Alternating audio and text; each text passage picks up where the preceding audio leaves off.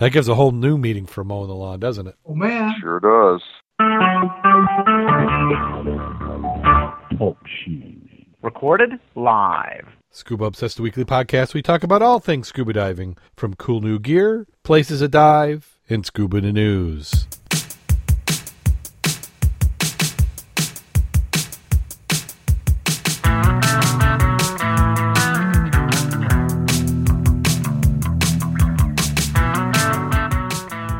Scuba Obsessed, episode 241 was recorded live May 14th, 2015.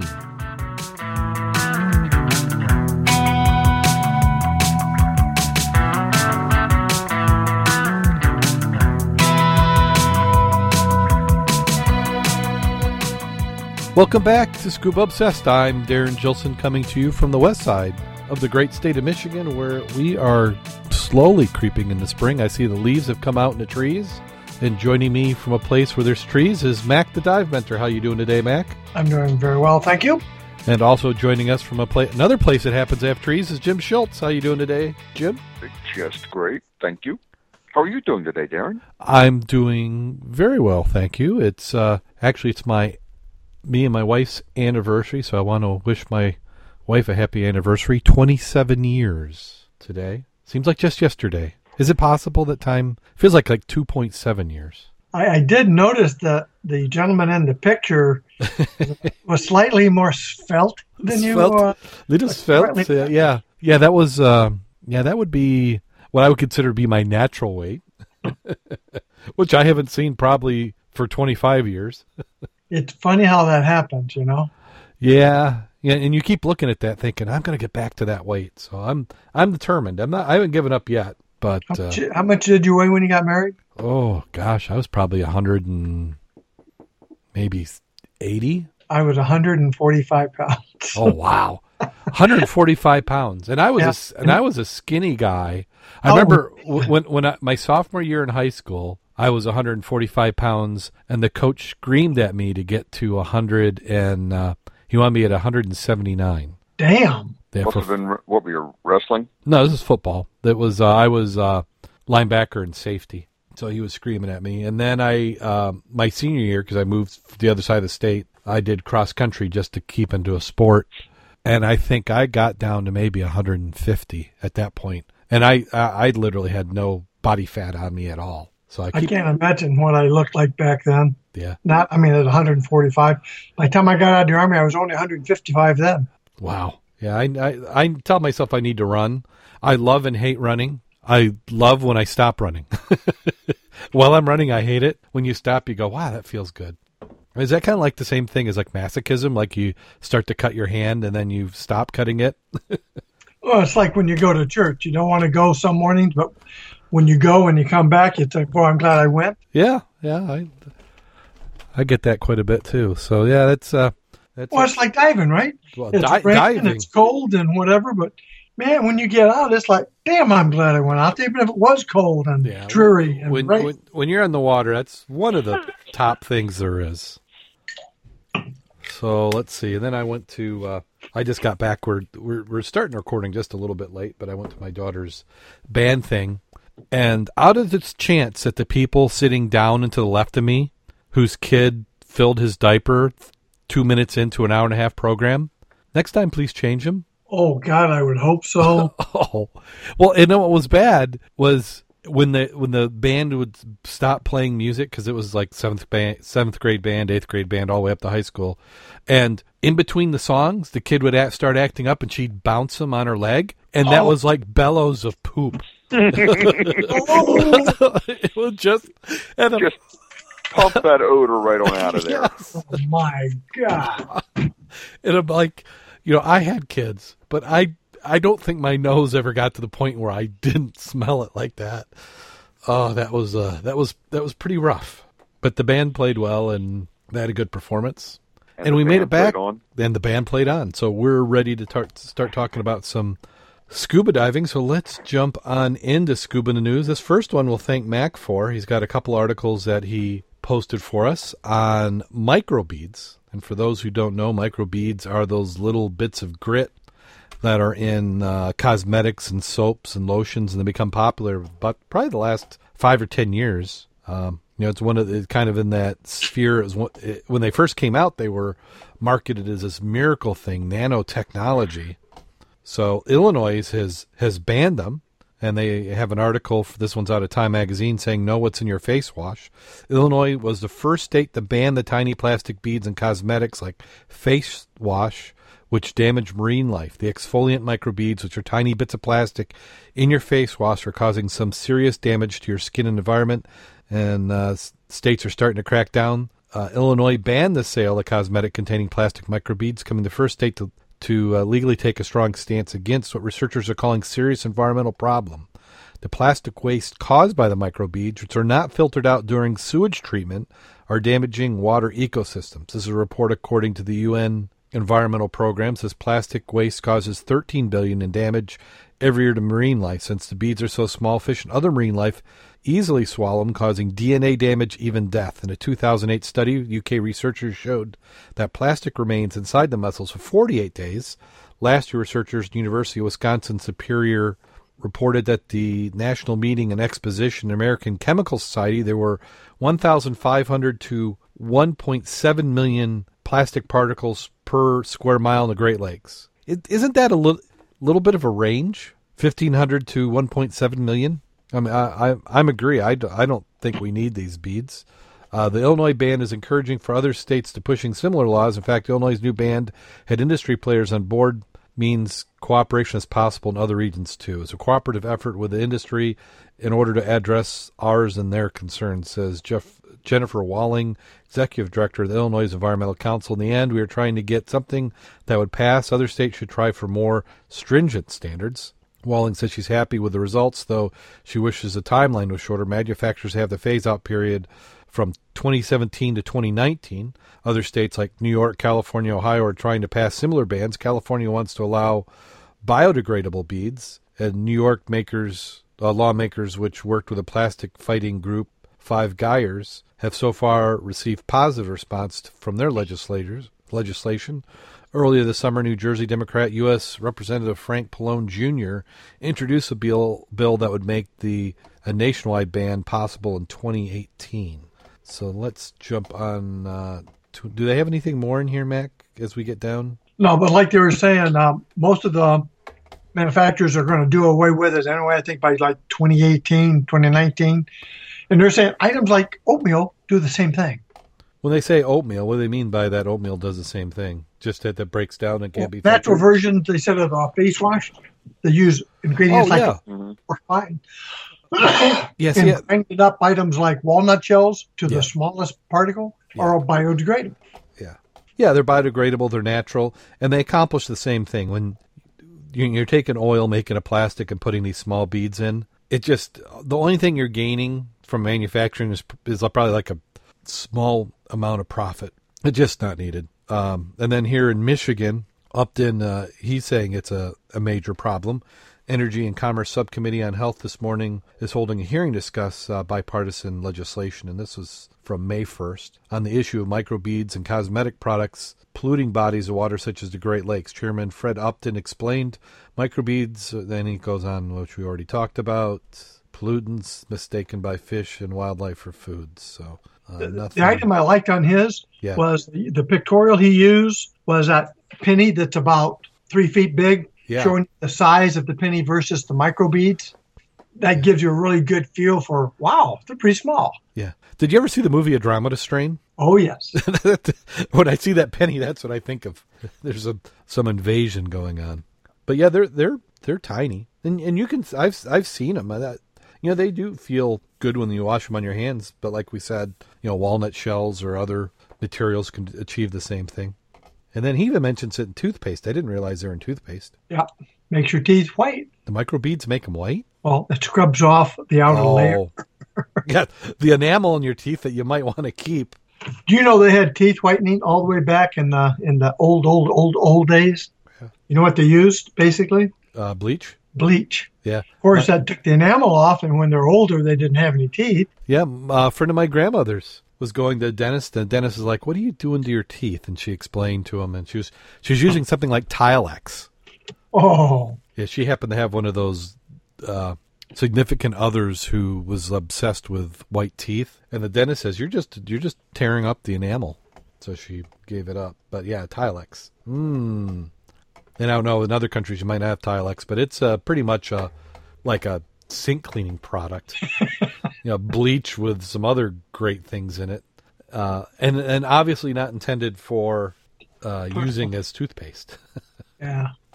Okay, the next one we have on the list is we have a scuba shop is training divers and selling gears. This is out of Traverse City. Really? Isn't that unique? They train divers and sell gear? Yep, the Scuba North in Traverse City has said that they will train divers and sell gear. They're also saying there's some shallow sites where people can go and snorkel. It says you can do that in local water. It says many snorkelers can swim down to 30 feet below the water surface. Does your average snorkeler go that deep, 30 feet? I don't think so. I don't think so. Yeah, that would not be me. That's quite a squeeze to get to 30 feet. Yeah, you'd have to be trained at it. I've seen some people do. We've seen the videos where you have the free divers go down and do stuff at that depth. But, yeah, I don't think your average people do that. Now, you may be able to see down to 30 feet if the conditions are right. So, and then in the article, he goes on and talks about some other things. So if you're in Traverse City, looks like there's a new shop in town. Go up and check them out. Well, they have theirs. We'll have to keep that in mind if we go up that way. Yeah. What I thought was interesting, did you look at what they talked about? The average age of certified divers in the USA is 45 years old. The average age of the diver in Traverse City area is 30 to 35. Wow, that seems awful young, doesn't it? Is the average age of a diver in Benton Harbor, St. Joe? It's got to be more than that. What's the average age of the Mud Club? Oh, the Mud Club? Okay. Yeah, the average age of the Mud Club? Until a week ago, I think I was the youngest member. What do you think of the cost? You think that's about right? $2,000 for a tank, BC, reg, dive computer, and wetsuit for $2,000? Yeah. Jim, what do you think? Yeah. For cold water regulator? 12. Yeah. Yeah, you could probably get a... Yeah, because I think that's what I mean, that might be more than everything I've ever put into dive gear. No. But yeah, I think you should be able to. Yeah, you ought to be able to get fully equipped with 2 tanks for under $2,000. Yeah. Now, dry suit would probably add another, $600-700 onto that? Another $1,000. $1,000 to get a good one? Yeah, well, you can't touch a new dry suit now for under $1,000. Oh, even the old Bear suits? Yeah, I mean, any kind of new dry suit's going to cost you $1,000 now. Okay. And then here, this one looks to be out of Yorkshire, UK. An advocate group is saying girls should take the plunge into diving. This is according to Megan, 17, one of Britain's youngest scuba diving instructors, has been named the nation's first This Girl Can Dive ambassador to encourage more females to take the plunge. She's from Halifax, has been diving since age 12, and is now the youngest female open water instructor registered with her governing body, the British Subaquatic Club. She says it is heartbreaking that so many women are discouraged from leading active lives because they feel self-conscious and miss out on all sorts of fun. She's one of the youngest people ever to be qualified as an assistant open water instructor at age 15 and a full open water instructor at age 17. I like their social media campaign slogans. What is that? Sweating like a pig, feeling like a fox. Sweating like a pig, feeling like a fox. Foxy lady. Okay. Well, yeah, you can sweat all you want underwater. It just goes away. I'm not sure that's the association you want from an ad marketing perspective, but hey, you'll get your attention. Yeah, well, I didn't think of it as theirs. Yeah. They said for more information on the Girl Can campaign, visit www.thisgirlcan.co.uk or sportengland.org. And then we have scuba divers having lunch with a turtle. And I am ignoring the chat room. Apologize for that. I just have gotten on a roll. Need to paste it. See a couple people in there. We got Surfer George and Flyboy. And the scuba divers invited sea turtles to share their fish supper. The charity Sustainable Fish Cities and fresh food supplier Breaks have teamed up the London Sea Life Aquarium to host a fish supper. Said it's memorable because the diners are wearing scuba gear. It's inside one of the museum's big tanks. And a bunch of turtles, rays, and sharks were invited too. It'd be cool to do that for a photo op. It is. I bet your fish dinner gets a little soggy, though. Is deep fried? Was it fish and chips? I bet the other critters are trying to take your food, though. I bet you they are. Fish or no fish. Nice pictures. Yeah, interesting pictures. Great photo op. And then I didn't get the article, but they had a photo today in one of the news sites of what they're considering to be one of the oldest living animals on the planet. It was a tortoise, and they had a picture of the tortoise at almost the exact size it is now from like 1902. Wow. Yeah, they had. So you had all these people dressed like you would expect in 1902 staying next to the turtle, and then they had the turtle from a photo of this last week. So they were calling them the oldest animal alive, but I bet you there are some that are older somewhere. That's not the one they euthanized, is it? Happy birthday! Yeah, here let's do a search for it. I saw an article in one of the ones we were looking at. There's a large turtle came up on the beach and they euthanized it. Wow. Yeah, it says Jonathan the Sanchilles giant tortoise is living on the islands of St. Helena. He's reported to be 182 years old and thought to be the oldest currently living terrestrial animal, if the claim is true. Harriet, a Galapagos turtle, died at age 175 in June 2006. Let's see. I'm trying to see if I can find the photo. They got a bunch of photos of them. But the photo they had in the article was real nice because it showed the old photo and the new photo. Oh, well, let's continue on. Now we have a scuba club that's struggling to receive recognition from SAL. What is SAL? Student Activities and Leadership. Uh-oh. Organization that oversees university student groups. So it sounds like this is from the Stanford Daily. And they're saying since its inception last year, Stanford's Underwater has brought Stanford scuba community together by organizing dive trips. However, liability insurance and equipment concerns have prevented the group from receiving official recognition and approval from the Student Activities and Leadership, the organization that approves and oversees university student groups. The president of Stanford Underwater, who founded the club last year, has applied for official club status 3 times but has been rejected every time by SAL. It's been frustrating to go through that process and continually be rejected, but we're basically this community that's going to be here regardless of whether or not we're approved.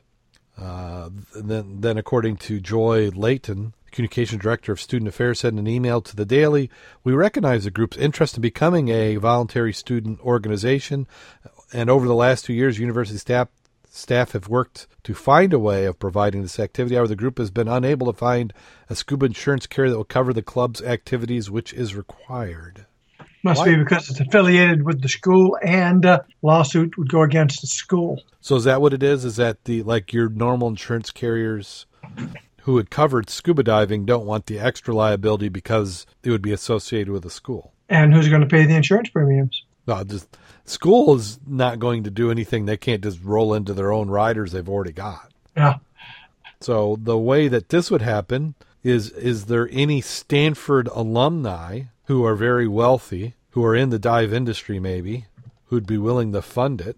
Because I bet if you get the insurance funded, then all of a sudden the issue would go away. Yeah.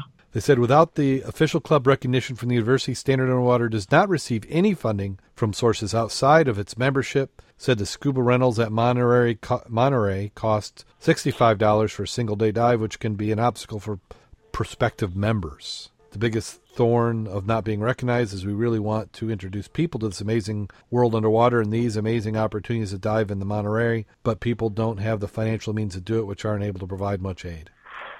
Yeah, it can be a little pricey. Now, wouldn't a way around this be to set up a class?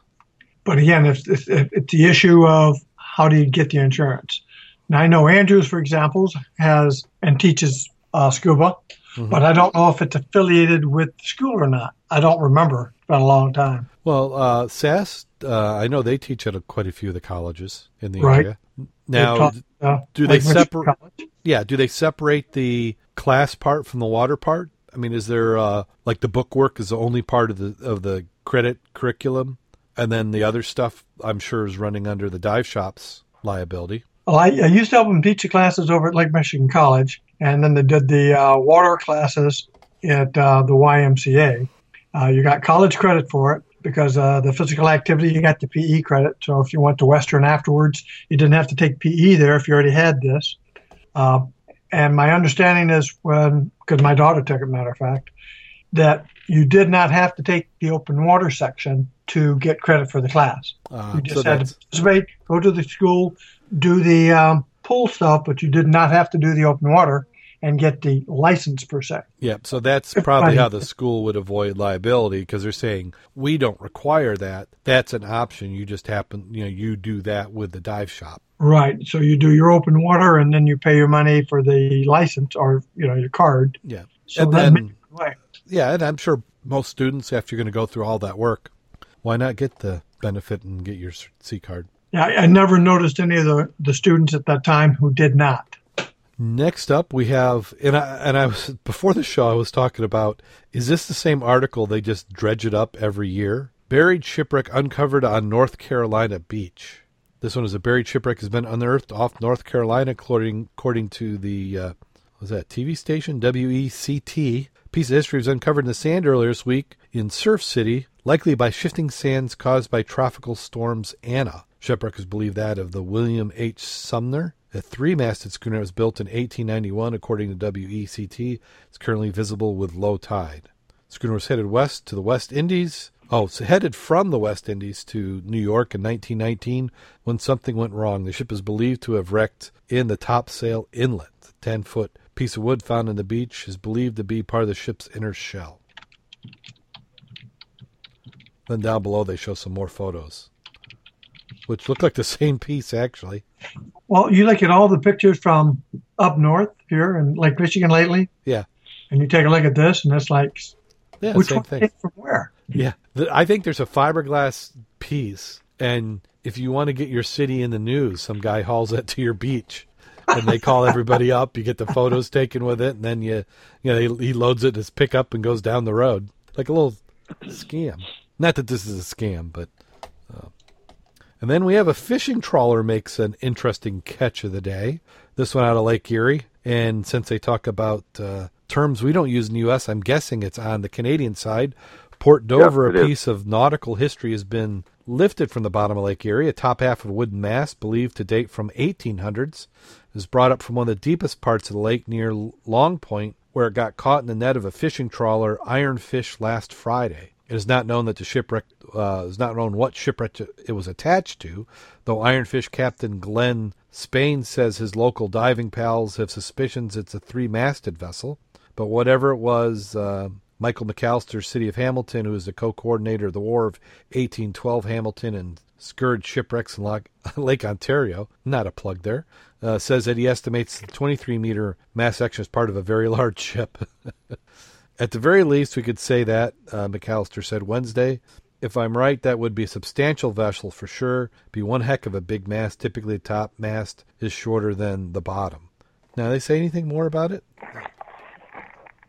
Trying to go through this. Real hard to read the text. Yeah, but interesting photos if you go through the photos. Now, Mac, you were saying before the show that you're pretty sure that as soon as he latched onto this, he realized that he had something. Oh, heck yeah. I mean, you've been out there with an anchor or something, and you're dragging it on the bottom, and it catches. You usually tell really, really quick that, whoops, I don't want to pull something off the back of the boat. Maybe I should stop. Yeah, with GPS, hopefully he's got the numbers, and somebody's going to look into it. I sure hope so. That's a very interesting find. Well, when you look at the condition, like you said earlier, Jim, with the bottom of that mast being so clean, that means that there's got to be a substantial part of that vessel still there. Yeah. Maybe they pulled it out of the well, too. Yeah? Yeah, it could be. I mean, look at the bottom of that one picture. It looks really clean. Yeah. Now, Long Point, they talked about it coming up near Long Point, I think, at some point. And Long Point is just north of Erie, PA, on the Canadian side. Well, then you can forget about going down there playing with it. Yeah. Yeah, let's see. They said something about who was claiming. This says the Crown owns the lake bottom and therefore shipwrecks. The future is for the Ministry of Tourism, Culture, and Sports to decide. Angela Wallace, curator of the Port Dover Harbor Museum, is visiting it Thursday with a volunteer to take photos and measurements for the ministry. She plans on having the captain of the vessel put to death, and then they will sell the assets. She calls the discovery pretty. She calls the discovery pretty exciting and says it's amazing what gets caught on fishing nets. I guess she doesn't mean to have them put to death. But that would draw more attention to the issue. Off with his head. Yeah, it would be crown. How is that what the Canadians call it, or is it because of the British Commonwealth, all that fuddly stuff? I'm not that really up on Canadian government. I mean, that really sucks. Yeah, it's funny that they say crown. I do know. I looked about a month ago at all that stuff, and Australia and all the different countries. So I'm just maybe some of our Canadian listeners could let us know. I'm sure they're going to let us know. Yeah. We probably lost half our British listeners. We don't mean that in a disparaging way, honest. No, just only if it's funny. Yeah. Which is not unusual. Nobody should be surprised Ugly American. Yeah, nothing better than when we travel in the foreign countries and say crazy stuff like that, too.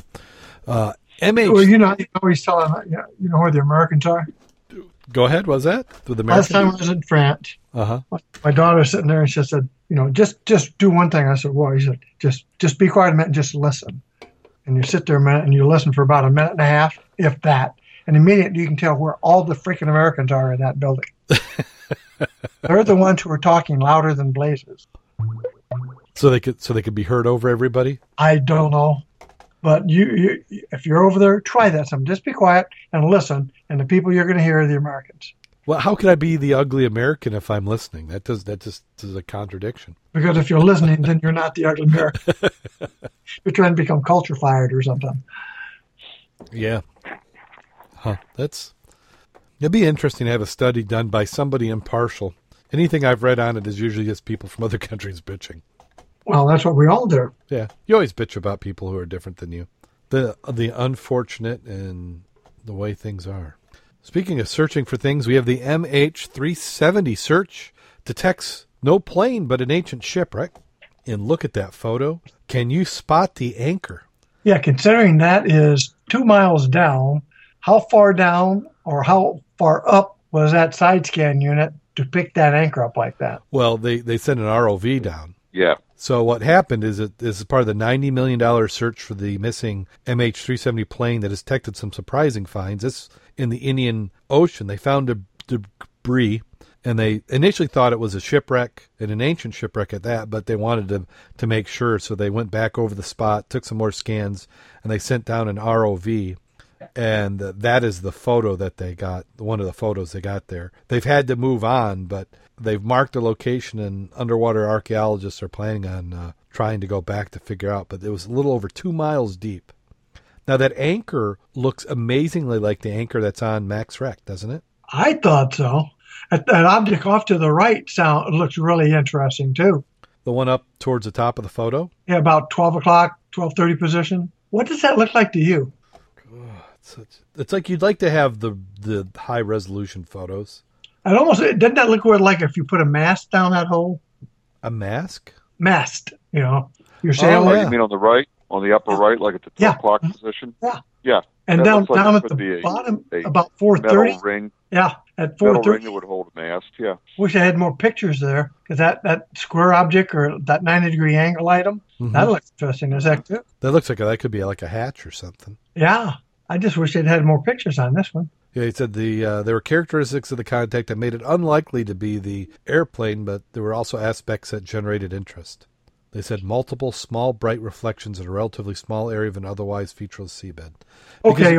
I just found some more pictures of that. Oh, did they? If you click on, I don't know what I just clicked on it, but I got some more pictures that are quite interesting. I'm trying to click on everything, and I won't get any pictures. Too. Okay, wait a minute. I just got some pictures. Oh, go on reports. Oh, reports. Okay. Yeah, click on reports. Okay, click on the reports and get link. some more pictures, which is I wanted to see that. Reports. Where's reports? Top of the article. Yeah, if you read through it, it's like the one word in the article that's underlined. Ah, see it. Oh yeah, a little bit better photo. Well, different variety of items. Now that's interesting stuff. Yeah, so makes you wonder what the heck happened to that ship to be in that many pieces. That's true when you think about it. Right, and I like the one down below that where they're showing shipping containers that are located on the floor. Oh, those are all over the world. Yeah, well, you could go trolling with that with a big magnet, man. That's not high tech. That's low tech gear, man, with a lot of cable. I wonder if there's any salvage value. I won't know till you pull it up. There's another idea for a reality program. Salvage Masters. You go out there, you get this good size vessel, drop a magnet down, you open it up, and then it's almost like what's that? Storage Wars, where you have people bid on the contents. Yeah. I wonder what the salvage law is for that. If you picked up the containers, anything that's in it yours? I don't know why it wouldn't be. It's like, one, you can't determine who's the owner. So maybe admiralty law would be in effect for that, and you're not going to find any freaking gold in it. And if you do, you're going to keep your mouth shut. You can get flat screen TV that's waterlogged and won't run. Would be interesting. Wow, look at the amount of money they're spending on looking for this plane. Tuesday night's federal budget indicated that $79.6 million in funding over 2 years for the search for MH370, taking Australia's total commitment since March 2014 to $90 million. So why is Australia doing that for that much money? I don't know. Malaysia is expected to match Australia's contribution, meaning the total cost of the search would be $180 million. I can see Malaysia because it's their airplane. Yeah, they said Malaysian Airlines aircraft disappeared 14 months ago on the flight from Kuala Lumpur to Beijing. There were 239 people on board, including 6 Australians. So is it because they had 6 Australians? And if you look at the comments on that story, there you go for conspiracy again. Uh-oh, let's look at the comments. Now, Malaysian report shows the crew was not acting alone. The reason they're not that they didn't find it, they're looking in the wrong place. Well, they landed it on aircraft carriers, is what everybody knows. Yeah. Could you imagine and that? Anchor is what they threw out as an arresting gear. Yes. They had to snag the cable. Okay, so we're getting down towards the end. They have a rare Spanish shipwreck from the 17th century has been discovered off the coast of Panama. That gives a new name to a rubble wreck, doesn't it? It's a pretty crates. It's a pretty rubble wreck. Yeah, those are crates. So I'd be like, what's in the crate? Man, can you fan that baby out? That'd be fun. How many divers? Every diver gets a crate. 1, 2, 3. Yeah, you can have a lot of fun out there. Yeah. Get to keep it your eye, or you have to split with the government 50-50. Yeah, so what Mac's referring to is this is an article from National Geographic, and the ship, which went down in 1681, with crates of swords, nails, and bolts of cloth. Archaeologists searching for real-life Pirates of the Caribbean stumbled upon the mysterious shipwreck in 2011. Now, after years of historic detective work, they know what they've discovered. In 1681, the Spanish merchant ship, oh goodness, we have to have one every week, don't we? En Carnacoin, that's about as close as I'm going to get, sank during the storm near the mouth of the Charez River in the Caribbean side of Panama, built in Veracruz, Mexico. The cargo vessel was part of the Tierra Firme fleet, the economic lifeline of 17th century Spain. Though it sank in less than 40 feet of water, it escaped major looting, surprisingly well preserved, with the bottom half of its hull intact, thanks to burial in the seafloor. I find that very interesting wording. Heavily looted. It's been there how many hundreds of years? So if you try to salvage it, are you looting it? If you I see. If you stop looting, if you stop salvaging it because you didn't get any more, you didn't care, somebody comes on 50 years later and salvages more, are they looting it? Yeah, it's kind of like if I order a meal at a restaurant and then for some reason it gets in the trash and then you take it out of the trash, are you stealing it? Just a picky thing. I just dislike the word looting when that's not true. Well, I mean, it's a thing we got to be careful of in the media, is that everything gets framed in what they want it to create your behavior and have an emotion. We just have to be aware of it. I mean, you've got freedom of press, freedom of speech. You can put it how you like, but we're going to call you out on it when we see it. Well, you figure 100 years ago, if you were snorkeling that, why couldn't you take stuff off of it? Why? You could. Yeah, it wasn't a treasure at that time, I suppose. But did you see the other items they got off of it? Oh, the lead seals? Those are nice. Yeah. That's what's nice about shipwrecks is a lot of this other stuff, it wears out, it gets old, it gets melted down, turn into the other stuff. It just sits there, and if it doesn't corrode, it's there to be seen another day. But you would never find that if you weren't looting the shipwreck, because that's just going to filter down in the bottom. Okay. Interesting picture. Did you take a look at the bottom pictures? that one mosaic, it looks like a mosaic, it isn't, but from the bow all the way to the stern, that's a pretty good shot of that one. Yeah, I like how they've done that. I would love to do that to some of our wrecks around here. Take a bunch of photos and stitch them together. And they've known about this one for how long? Well, they said 2011, but I'm going to guess it's 40 feet of water. Well, I don't see any, the grid patterns are not here. So what have they been doing for X number of years? And that's got to be very susceptible to storm damage since it's relatively shallow. I would think so at 40 feet. So how do you know the damage that was done was not done by sinking 100 years under the freaking water in storms? Yeah. Well, more than that. What year did they say it was? 1600? Yeah. It's been a little bit of time down there. Yeah. So still a cool thing. I'd dive on it. Absolutely. And then we have a video of the week. We have, it's a little cute video. Just this crab walking along, minding his own business until the big old mean octopus grabs him. It's very violent. I don't know. It should be censored for children not to watch it. It'll traumatize them. Or they'll giggle. Or if you listen to the video, did you do the audio also? Yeah, I did the audio. Yeah. Listen to the kids scream. Yeah. Could be traumatic. We should put a warning on that. Yeah. And I've seen a few videos like that. That must be common for the octopus to stay there and grab those crabs. He didn't waste any time getting up there and taking that web, did he? No. Yeah, I bet you want to dispatch that crab as quick as possible. Otherwise, that could hurt. Yeah. So I wonder what they do. I mean, do they bring it up there and use their beak to kill it or something? I don't know. Would you could just pull the legs off? I don't know. You think that the octopus would be much stronger, but yeah, maybe he just crunches through the shell with his beak. Ooh, that'd be a slow way to go for a crab. Nature is cruel. Yep. Just nature is just the way it is. But you gotta eat. Yeah. And then let's see. We had an email sent to us. This is from James. It says, I listen to this show every week. I own my own semi and work a lot of hours every day. This show and other podcasts about diving keep me in the sport. Keep up the good work. I finally started my advanced class and moving towards Dive Master. I was thinking about going on and taking an IDC, but really I don't really want to teach. It is something I may do a little, but I don't think it's my thing. I was thinking becoming an instructor, so it looks good on a resume. I'd rather do something like work for Mel Fisher, an aquarium, or some other alternative scuba work.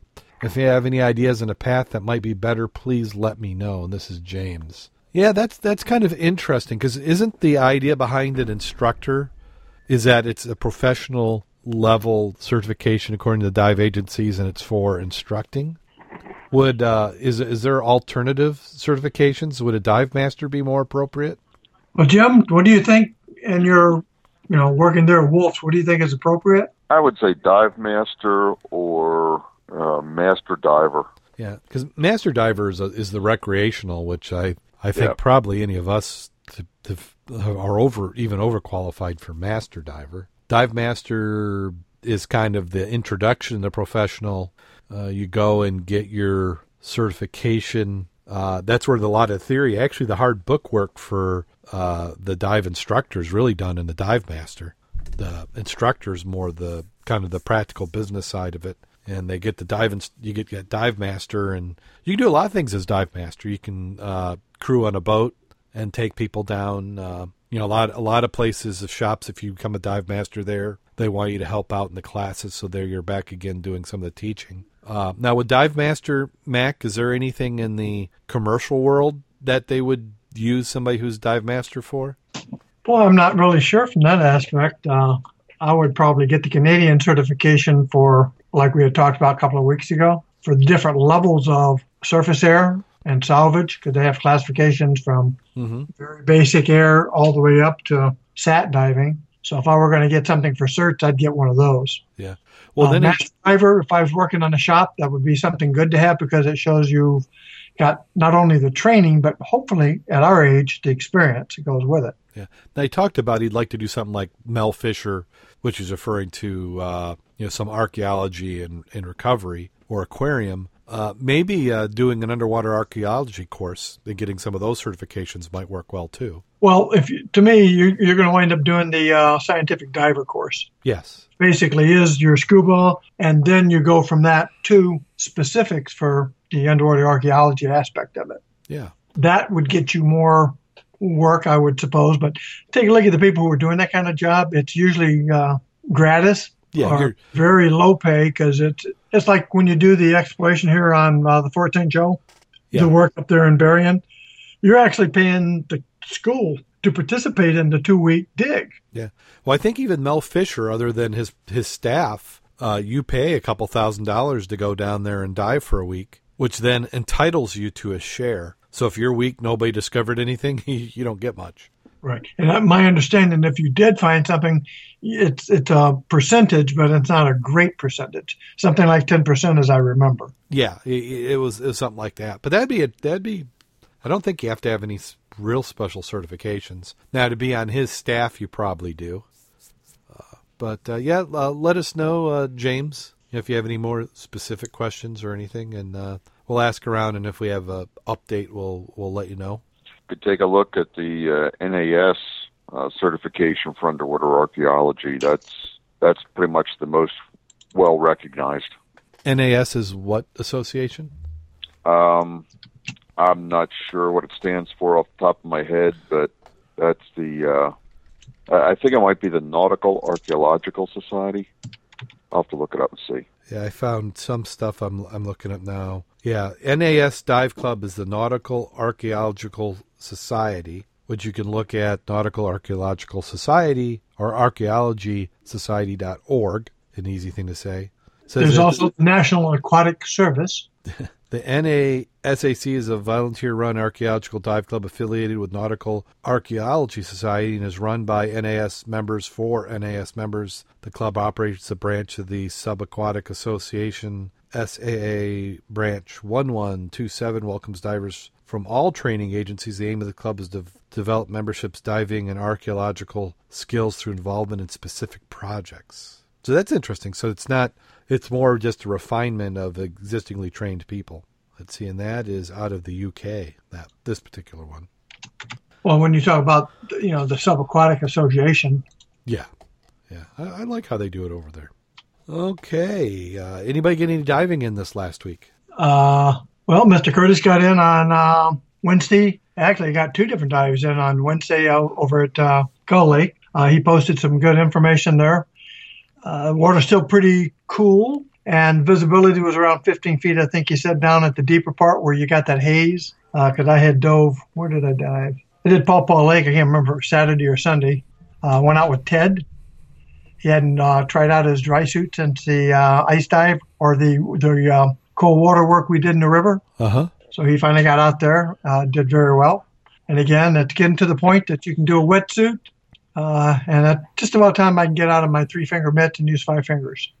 Use all 5 fingers. Yep. How about you, Jim? Were you able to get in or just... No, I have not gotten any diving in. Since Gilboa? Yeah, since Gilboa. That was the last one. Yeah, so you're still way ahead of me.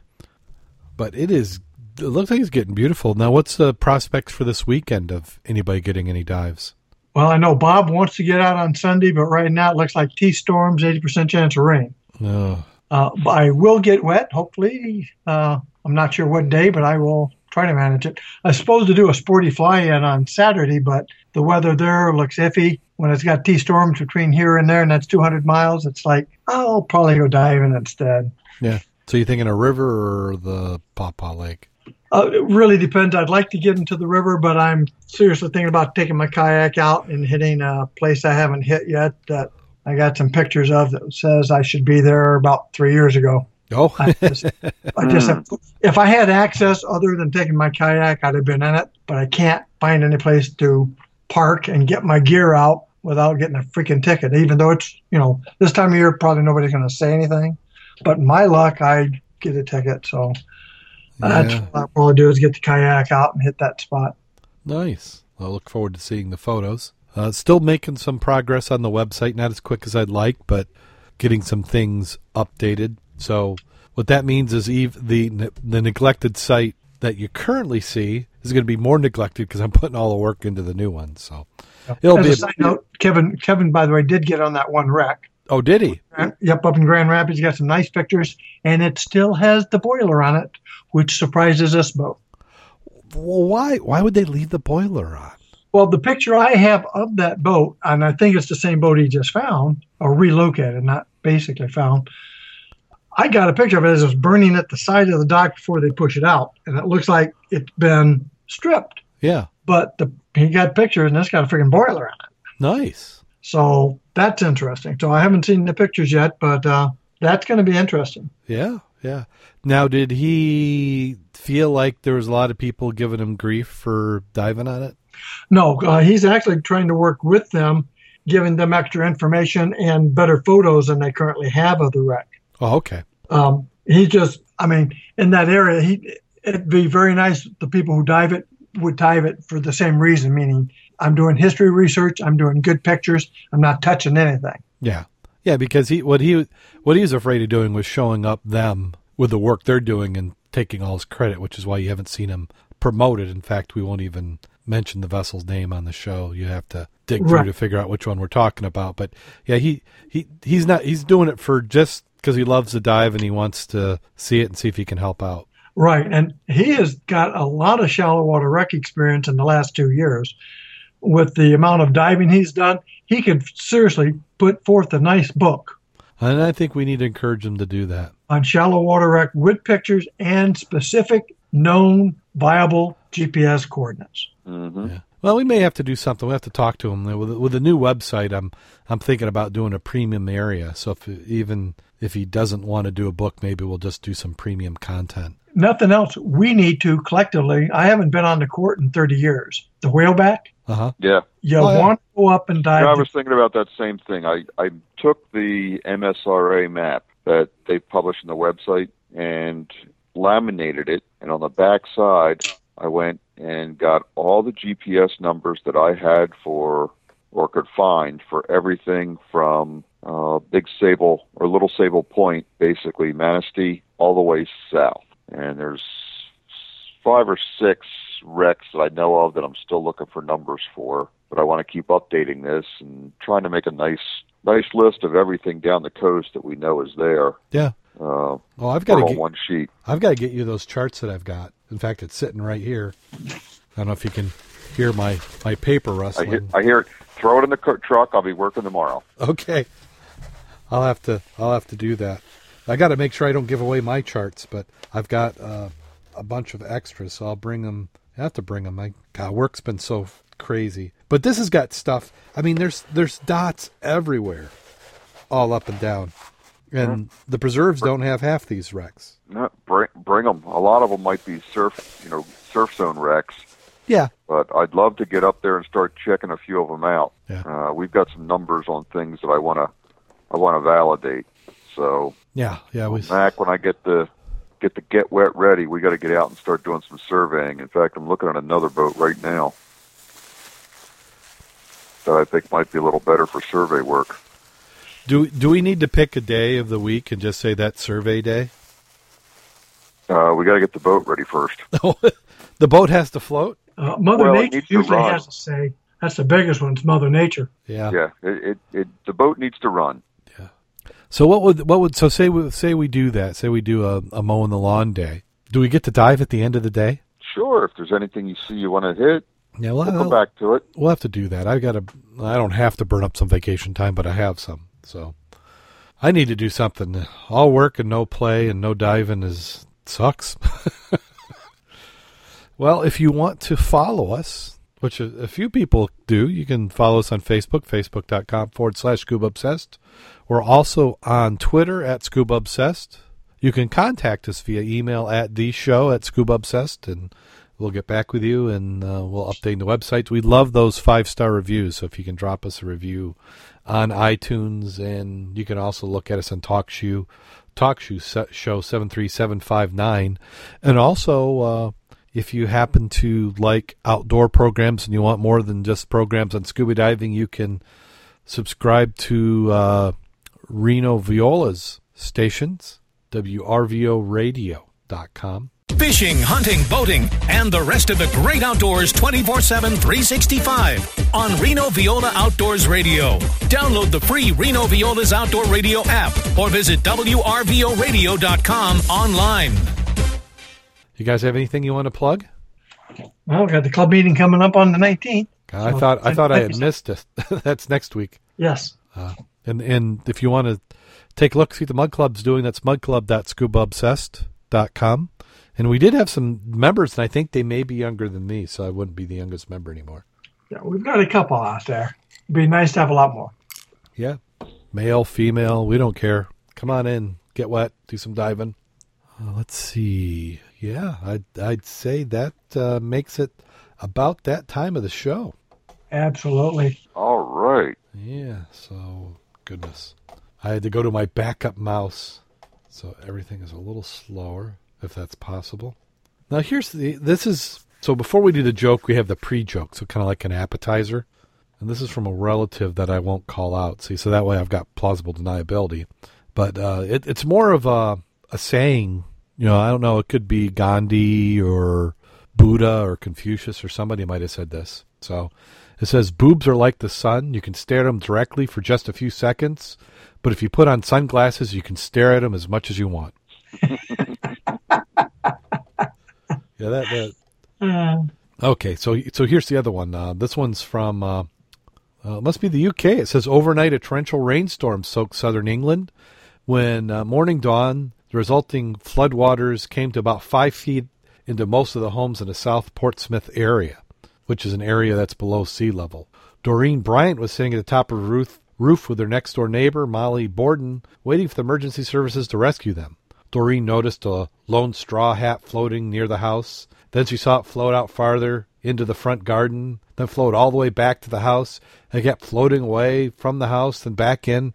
Her curiosity got the best of her, and she asked Molly, do you see that straw hat floating away from the house, then back again? Oh, yes, Doreen, grinned Molly. That's Bert, my husband, wearing his gardening hat. He told me yesterday that he was going to cut the grass today, come hell or high water.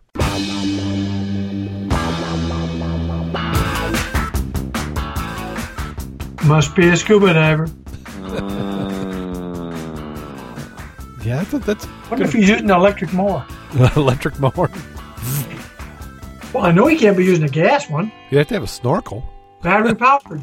Battery powered. Well, you could have one of the friction ones. The little. That's true. Yeah, rotary. Little rotary. True. God, that'd be tough underwater. That gives a whole new meaning for mowing the lawn, doesn't it? Oh, man. Sure does.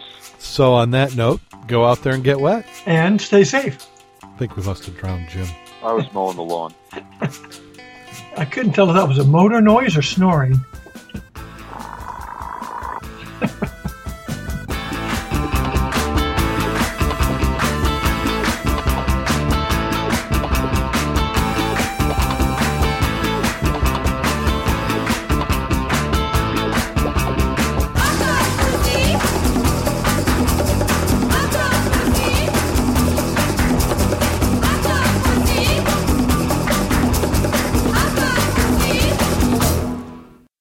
You guys see that new scuba club as a side note? No. Southwest Michigan Scuba Diving Club? No. It's going to be meeting up at Sas's. I'll send you some links on it if you haven't seen it. Okay. I got invites for it. Huh? They're going to let you come. Well, it's going to be whoever's joining now is the Vanguard. And I'm putting that on the... Okay. The Facebook. I will have to check that out. Yeah, to take a look at it. I just sent that to you, Facebook. And let's see what the other one is. And this, that might be interesting. Okay. So you guys know Rob anyway, right? From up there at SAS. What's that? You guys know Knoll, Rob Knoll, Knolle. Name sounds familiar, but I can't say that I know him. Yeah. Well, if you're up at SAS, you'll see him. He does some of their presentations, some of their teaching, and obviously you'll see him sometime on the Wednesday night dives. I met him a couple of years ago on one of those dives, and I see him all the time now. He was at the Plainwell meeting that we had the presentation to. Nice. Last month. He's the one who's going out towards Arizona looking for meteorites, I think, this month. Okay. Yeah, I'd love to do that, too. Oh, another thing on the list. Yeah. That and do some dredging for gold. All of the above. Yeah. So on that note, go out there and get wet. And stay safe. I think we must have drowned Jim. I was mowing the lawn. I couldn't tell if that was a motor noise or snoring. Call recording has been completed. Blink.